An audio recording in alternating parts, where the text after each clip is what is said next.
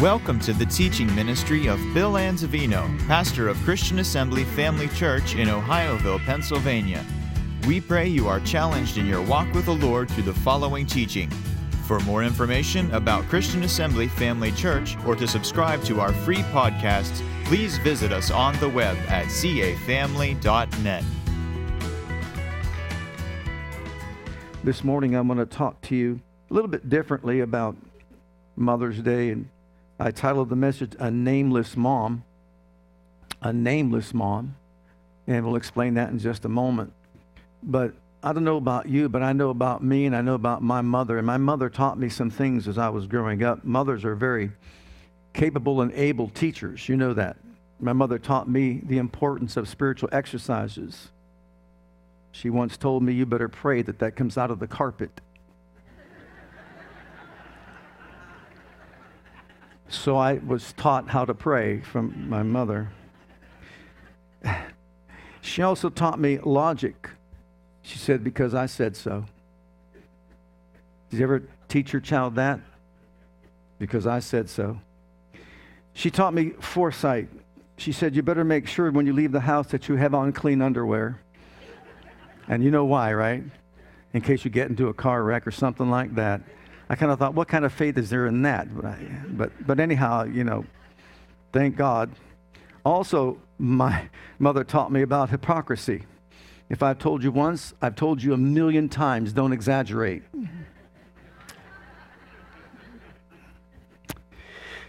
And did anyone, mother, ever teach you the circle of life? I brought you into this world, and I can take you out of this world. How about anticipation? Did your mother ever teach you anticipation? Wait till we get home. Wait till you get home. And the best one of all, has your mother taught you this one? Justice. I pray that someday when you grow up, you have a child just like you. Oh, we shouldn't even go there, should we? In Romans chapter 16, verse 13, this is from the New Living Translation of the Bible.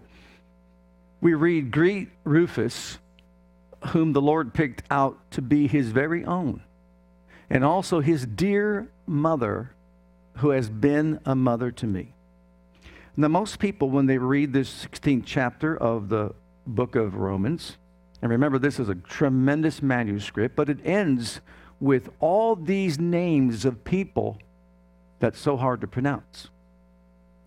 And most parents that are expecting don't usually go to this chapter to find a name for their baby. Some do, but not most.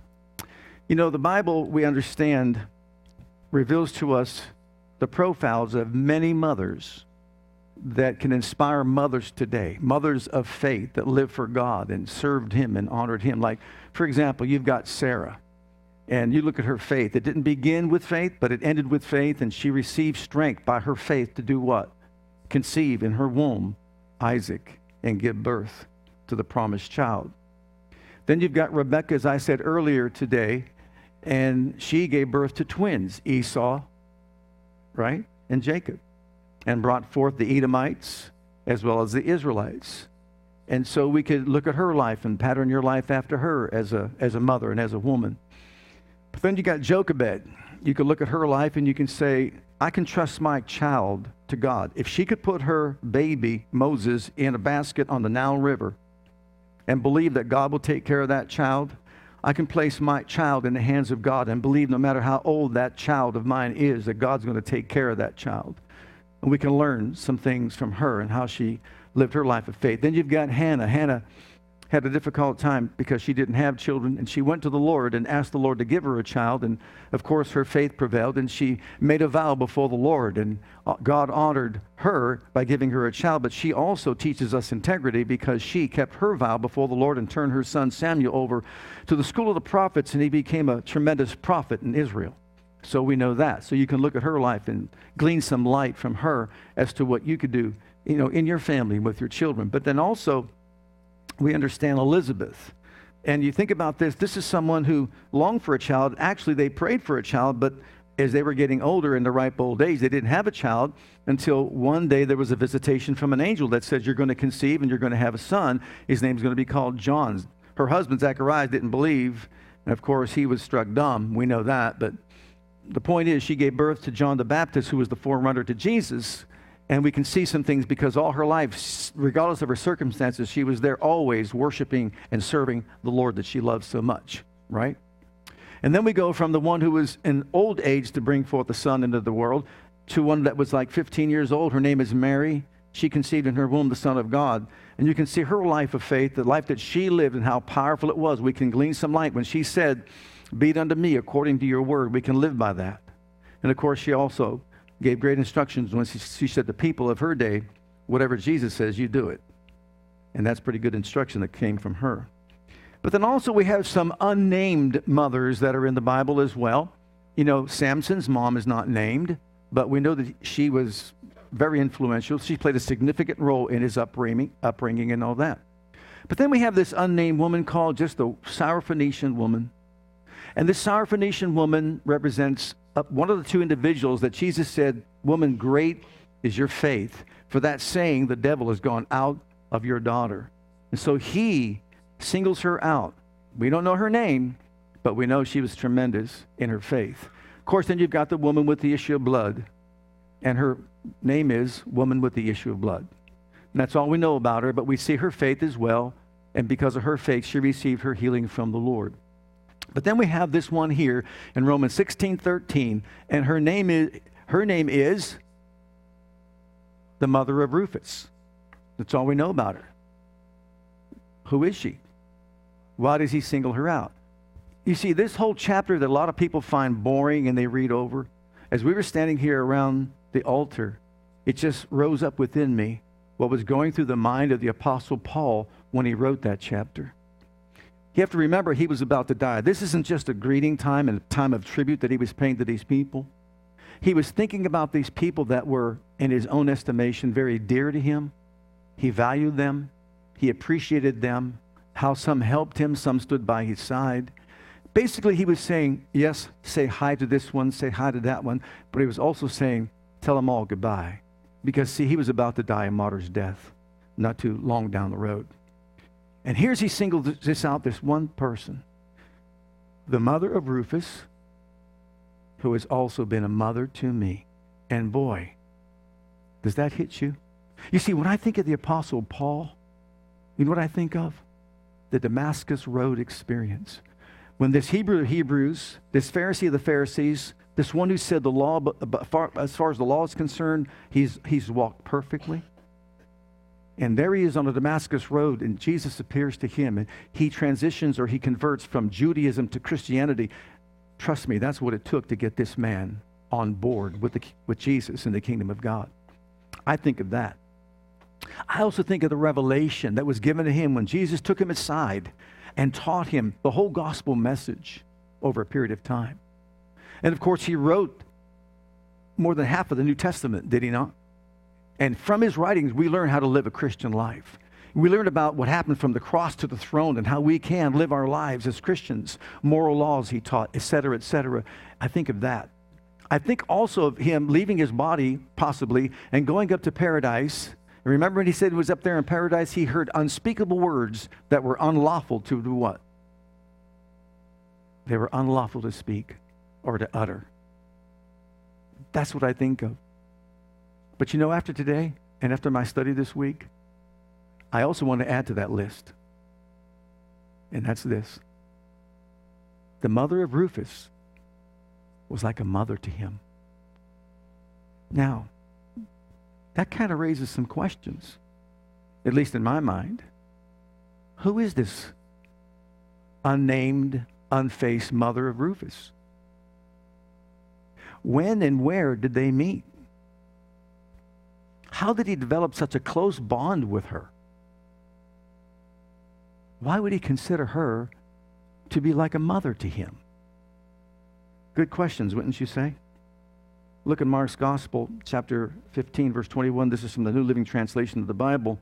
And I know you've already cheated, so now you know who she is, because you looked at the notes already.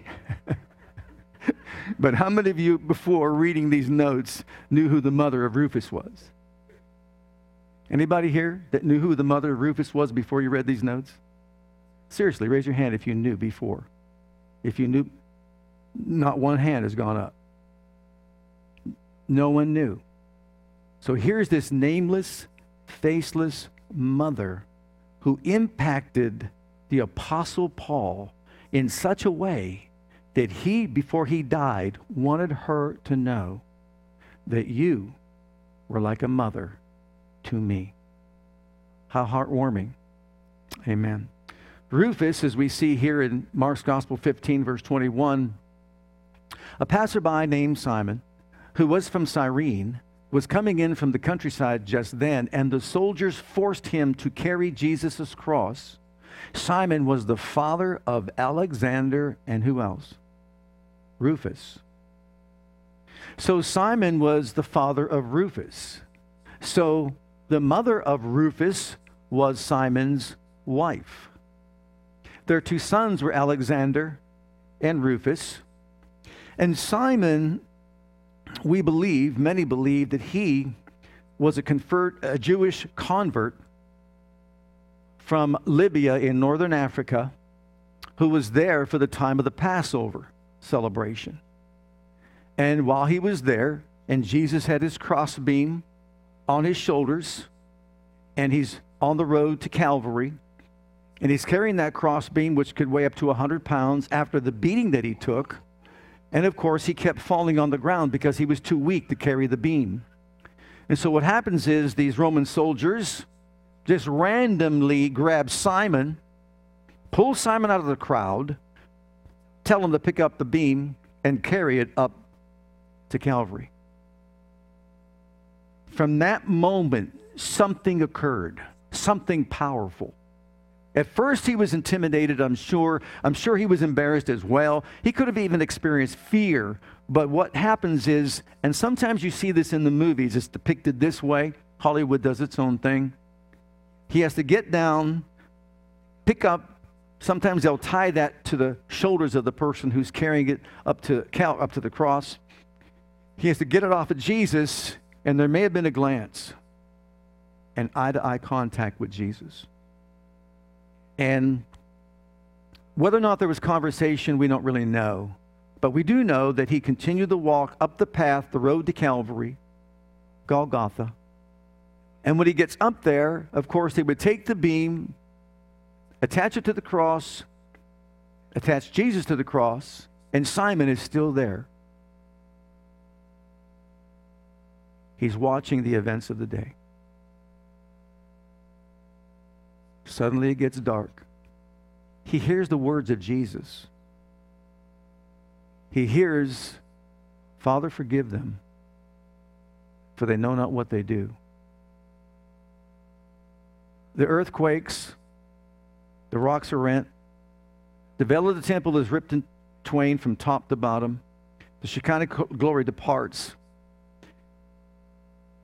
I'm sure he's wondering, wow. He may have heard the Roman centurion say, "This must have been the Son of God," for many reasons. He goes home after the Passover, I'm sure contemplating all this. Now just allow me a little bit of latitude here, because some of these things you just got to play them out. He's a Jewish convert, so he's probably thinking, wow, was this really the Son of God? Wow. He hears of his resurrection 3 days later. Now, really, wow. He's talking to his wife. Mrs. Simon, we'll call her. "Hey, boys, something happened when I carried that cross. Something happened when he looked into my eyes. Something penetrated my very soul. Wow. Now he's alive? You know what? It's getting close to the Passover. You know, we got to go back to Jerusalem for the Passover. So, I don't know if you want to come with me or if I'm just going to go by myself. We don't really know. But it's said in Scripture that many Cyrenians were there at the At Pentecost. At Pentecost. And so, on the day of Pentecost, there's a rushing mighty wind from heaven. Fills all the room where they're sitting. Cloven tongues like as a fire come down from heaven, not into the temple area, but in this upper room. All of a sudden, Peter begins to preach the gospel from the depth of his soul, empowered by his Spirit, and he hollers out and cries out. He says, Jesus, the one you crucified, God raised him from the dead. He's alive right now. We've seen him. I saw him. 500 people saw him at one time. He's alive and he's Lord of all. It's believed that one of those 3,000 converts on the day of Pentecost was Simon of Cyrene. And Simon and his wife, Mrs. Simon, got born again. And their boys, Alexander and Rufus, became strong members of the church at Rome. Strong members. As a matter of fact, those two boys were considered powerful witnesses and believers in the first century for Jesus Christ. And I thought about, isn't that wonderful, this family affair? Simon carried his crossbeam. And we see Mrs. Simon ministered to Paul in such a way that he could say, she was like a mother to me. And the other two, on fire for Jesus. Very influential in the church at Rome, living for God, serving him, witnessing for Jesus everywhere they go. What an amazing and remarkable story. Well, before I move on to our next section, I don't know if you ever heard this. I have the article. I'm just going to very quickly just throw it out to you. But if you want a copy of it, I'd be glad to make you a copy of it. How many of you know that in some images, whenever you see the cross where Christ died, and at the bottom of the cross, you see a skull? Anybody ever see that? Do you know why it's there? Many believe it's because Golgotha, the stonework, was in the shape of a skull. That's one, let's say, thought about it. But that's not the primary thought, and that's not the main thought. And this was tradition, and this was accepted for many, many early years. It's kind of lost a little bit of its luster, but it was never contested. You see, it's believed it's called the place of the skull. And the skull is placed at the bottom of the cross because that is the place where Adam was buried. And when Jesus died on the cross, and it says the rocks were rent, that when the rocks were rent, the skull of Adam was there, and the blood of Jesus ran from the cross onto the skull of Adam, and the blood of Jesus Christ, the second Adam, cleansed mankind from what Adam, the first Adam, did when he sinned against Almighty God. Which is why they call that the place of the skull. And that was accepted very much so in the early church doctrine. They believe that's where the first Adam was buried, and that's where the second Adam conquered sin. Now, in Philippians chapter 3, let's just take a moment. And again, this is a different kind of Mother's Day message, but I believe it's extremely important.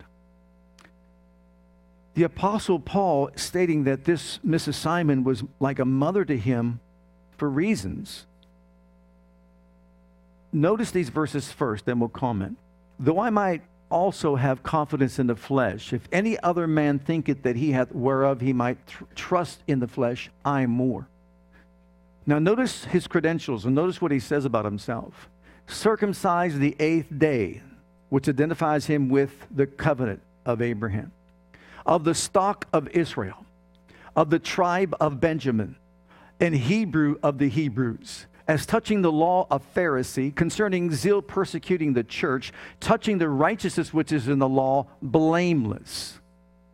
But what things were a gain to me, those I counted loss for Christ. Yea, doubtless, and I count all things but loss for the excellency of the knowledge of Christ Jesus my Lord.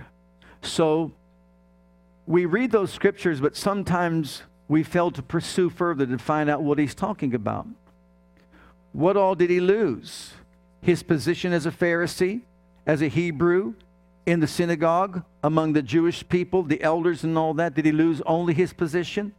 You know as well as I do, when you live in those days, and if in those days you accepted Christ as your Savior and as your Lord, and you were baptized unto him, what did that mean to you?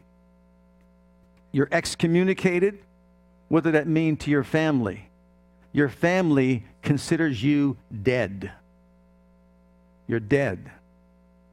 Do you remember that Jesus said, no man is given up in this life, mother, father, sister, brother, husband, wife, etc., for the gospel's sake, for my sake and the gospel's sake, that shall not receive back in this life 100-fold in return?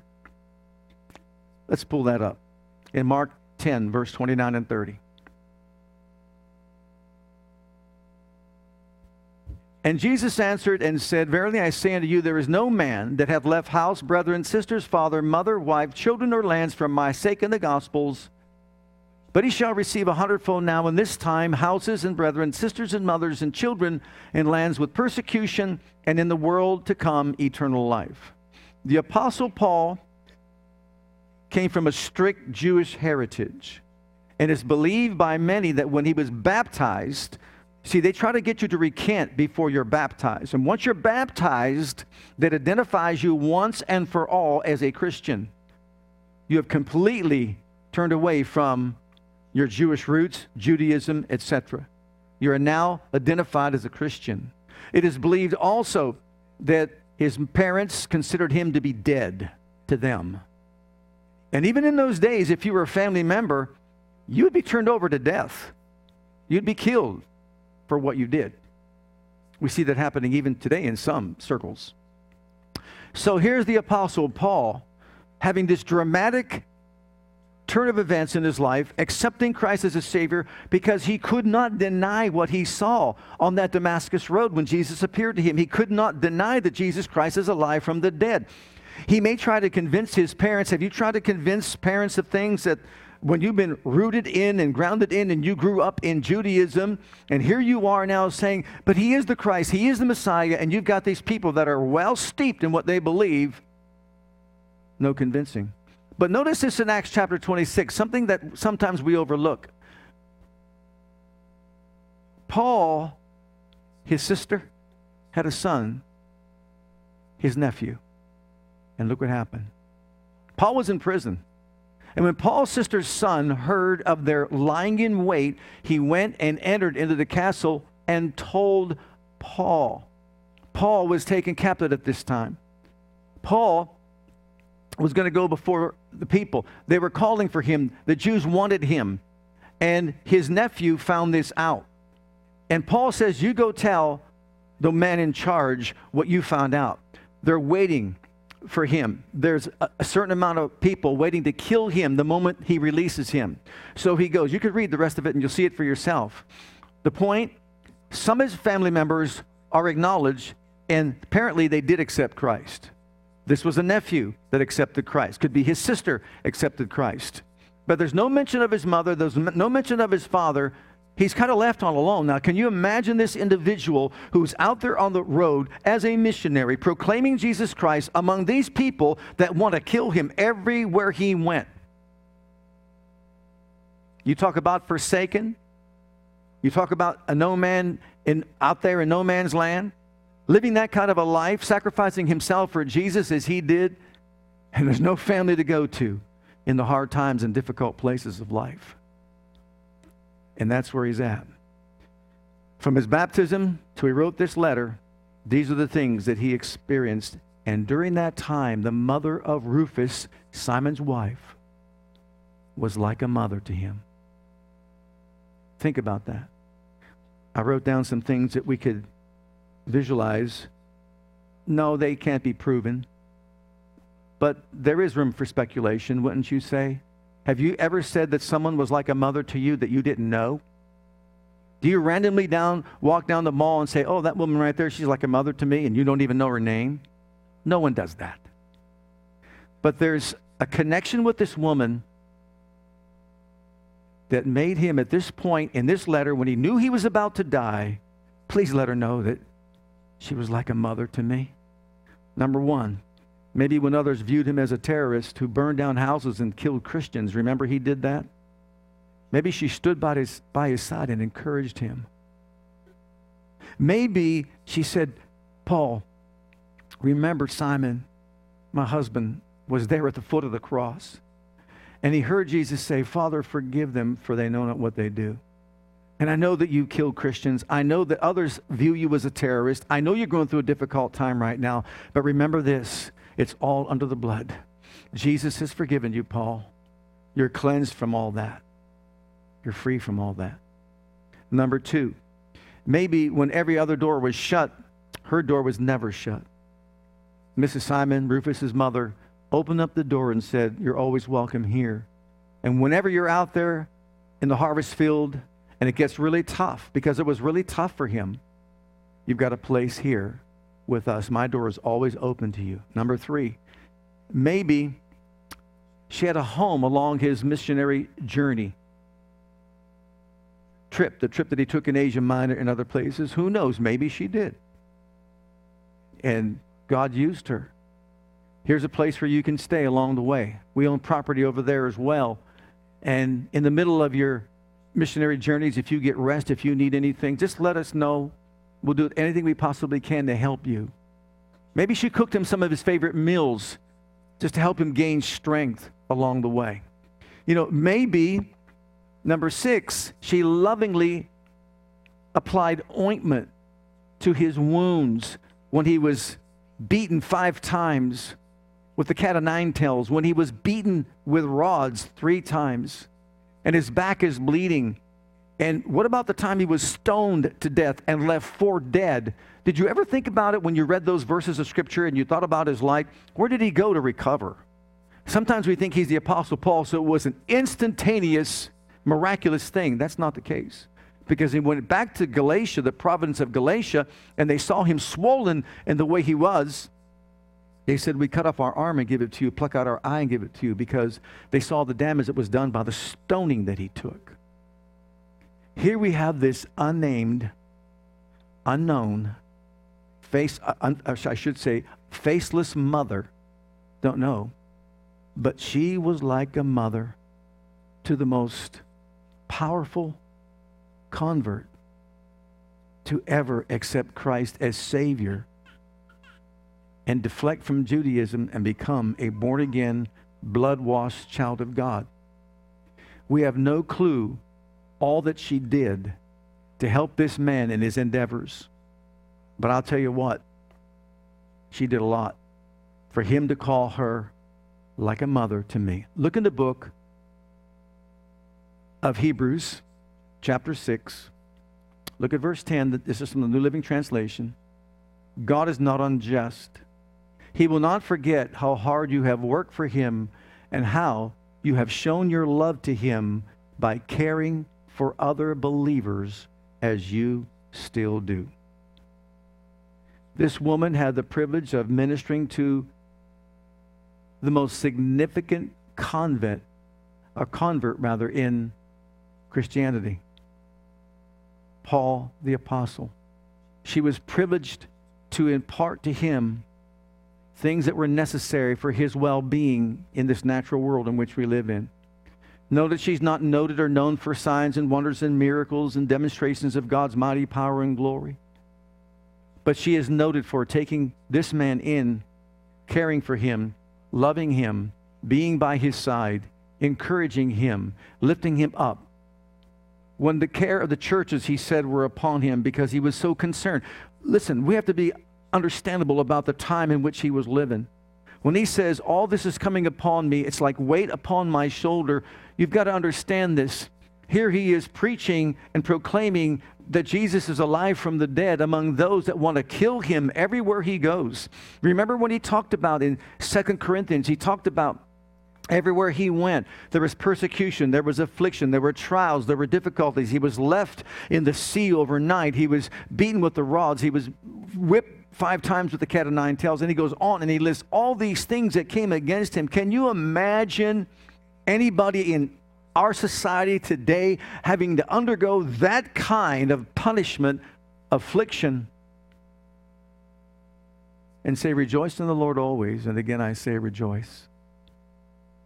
In prison. You know what I realized from that? Our joy the world didn't give. Our joy the world can't take away. Christian maturity is when we recognize that in Christ we are already complete and made whole in Him. We're not looking to the world to give us joy or peace. We thank God on the inside. When we grow to understand and truly know, don't hang your head down. That's giving place to the enemy. Don't allow him to enter into your thought life and make you think that you're nothing, you're nobody, your life is not worth anything, etc., etc., etc. Because let me tell you something right now. What Christ thinks about you is more important than anything else or anyone else in the world, and what they think about you. And what He thinks about you is that you are His masterpiece. And when that blood flowed down from Calvary's cross and hit upon that skull, if it was the skull of Adam, praise God, we are redeemed by the blood of the Lamb. The blood was shed for us. We're cleansed. We're made whole. We're the temple of the Most High God right now. That's who we are. And you know what? As a mother investing in the lives, listen, I meant that when I said this. They're saying a mother today in our society is worth $143,000 a year. That's 40-hour work week and 52 hours overtime. Salary.com, go look it up. That was 2018. 2019, you know, went up. Gas prices went up. Mother's wages go up. Oh, glory. I'm telling you, mothers are priceless. I'm telling you. You'll go back to the beginning with Eve, and as we said, the woman's makeup is a part of the likeness of God. God is not a man and God is not a woman, but you put them together, you got the image of God right there. We need each other. Paul did what he did because someone was a mother to him. And we live in a society where people want to look down upon women when they're just a mother. Really? How much is your salary? What do you make? If it's not over $143,000, then don't say anything yet. But think about the impact this woman had on this powerful man of God's life.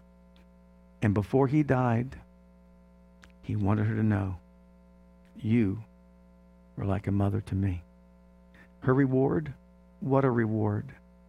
The reward that she'll get, as you just read in Hebrews, He rewards those that labor for Him and those that labor by helping others along the way, investing in their lives like she did. And what better reward but to know her husband, her son Alexander, and her son Rufus one day will be with her like we were here around the throne of God. And they look at each other. I carried his cross. And she says, I ministered to Paul. And the other boys say, we witnessed for Jesus. And look at us now, standing before the throne, casting down our crowns. Look at 2 Timothy, and we'll close it with this. Truly, this is his last letter. Paul says in chapter 4, my time of departure is at hand. I'm about to leave. I fought a good fight. I've kept the faith. I finished my course. And now there's laid up for me the crown of righteousness, the crown of life that is for me and for anyone, the crown of righteousness and those that will serve him. But notice these verses and how they should speak to our hearts this morning. Because you see, sometimes we take it to a level that our mind shouldn't go. What's most important is what we did around this altar this morning. If we can't evangelize our own family, how many ministers have lost their families? I don't believe that God wants that. God wants families to be strong like that family was. Paul, an apostle of Jesus Christ by the will of God, who lost his family for the sake of Jesus Christ. According to the promise of life which is in Christ Jesus, to Timothy, my dearly beloved son. Oh, he invested so much in Timothy's life, like a father would a son. Grace, mercy, peace. From God the Father and Christ Jesus our Lord, I thank God, whom I serve, from my forefathers, with pure conscience, that without ceasing I have remembrance of thee in my prayers night and day, greatly desiring to see thee, being mindful of thy tears, that I may be filled with joy. Now notice, when I call to remembrance the unfeigned faith that is in thee, which dwelt first in thy grandmother Lois and thy mother Eunice, or Eunice, how some say in the Greek, and I am persuaded that in thee also. Did you see that family together? Your grandmother served him. Your mother served him. Your grandmother displayed and demonstrated a great faith. Your mother as well. They taught you the scriptures from a child, and you've learned the truth from them. They've invested in your life the Word of God, more important than anything else that you can ever experience in life. And Timothy, you are who you are because of your grandmother and because of your mother. And never forget that. And now I believe it's in you, and I'm calling upon you. If you remember what he said about Timothy, I have no other man who's like-minded than Timothy, who thinks the same way, who has the same heart. So we see something so important here today. It's not just men like Paul. It's mothers like Rufus's mother, Simon's wife, who takes to heart the things of God, who lives for him, to honor him, knowing that her life is valuable, it's precious, and the investments that she made here on this earth, she'll experience the rewards thereof throughout eternity. Amen. Mothers, your role never ends. It's said that a mother's job or a mother's life is sometimes overlooked, certainly underpaid, overloaded, right? And sometimes unappreciated. But you know what? If your mother's here with you right now, appreciate her. Amen. As many of you know, my mother is close to leaving this realm of life, and she's wanting to go be with Jesus. And she told me that yesterday very clearly. I want to go. Don't want to be here anymore. And I go back and I just think about when we first all got saved as a family, coming out of our religious background, how she opened up her house, how people came in every week, how this one little Bible study, actually, some of you may not even know this, this little Bible study that took place there in my father's house, it started there in the 70s with the charismatic movement. Men that were coming out of denominational churches into the fullness of the gospel. As a result of that little Bible study, I was introduced to a pastor who asked me to preach at his church, a Christian Assembly church in south side of Youngstown, which is how this church found out who I was when I went off to school at Rhema. But then I also was invited to go to Niles to teach a lesson at a Bible school, at a Bible study that was taking place in someone's house in Niles, Ohio. And a family from Warren, the Caminetti family, they were there. And that's when they first heard about Kenneth Hagin Ministries and the teaching of faith. I don't know how many of them were there. I think Joe was there. I'm not sure if Mike was there, Tony was there, but they were there. They went off to Bible school, and they've got tremendous churches right now. You see, it's just one thing after another. As we see here in these lives, we see lives of people upon the earth. But I think, like again, my mother opened up the house. Oh, you'd want to go to her little Bible study because the food was phenomenal. The dessert was even better. Ruth, I'm telling, we couldn't wait to get to the dessert. But we're talking about memories that will live with you forever. And how she supported me going off to school and all that I had to do, not really wanting her boys to move away and all that. But there are no words to express the impact a mother can make in the lives of her children and grandchildren. And there's nothing more important, like I said, than what we saw here this morning. Were you impacted by that this morning? You were, weren't you? Impacting. Don't let anything hold you back. You're perfect in Christ. Don't let hurt feelings even rise up in you for a moment, because you know why? It's not what people think, it's what God thinks. Rise up. Take your place. Do your part. Be a Rufus's mom to someone. You might say, well, I don't have children. You could be a Rufus's mom to someone. Help someone else. Connect with somebody. Serve the Lord. Be a prayer warrior. Take people. Help people. Let's all stand together.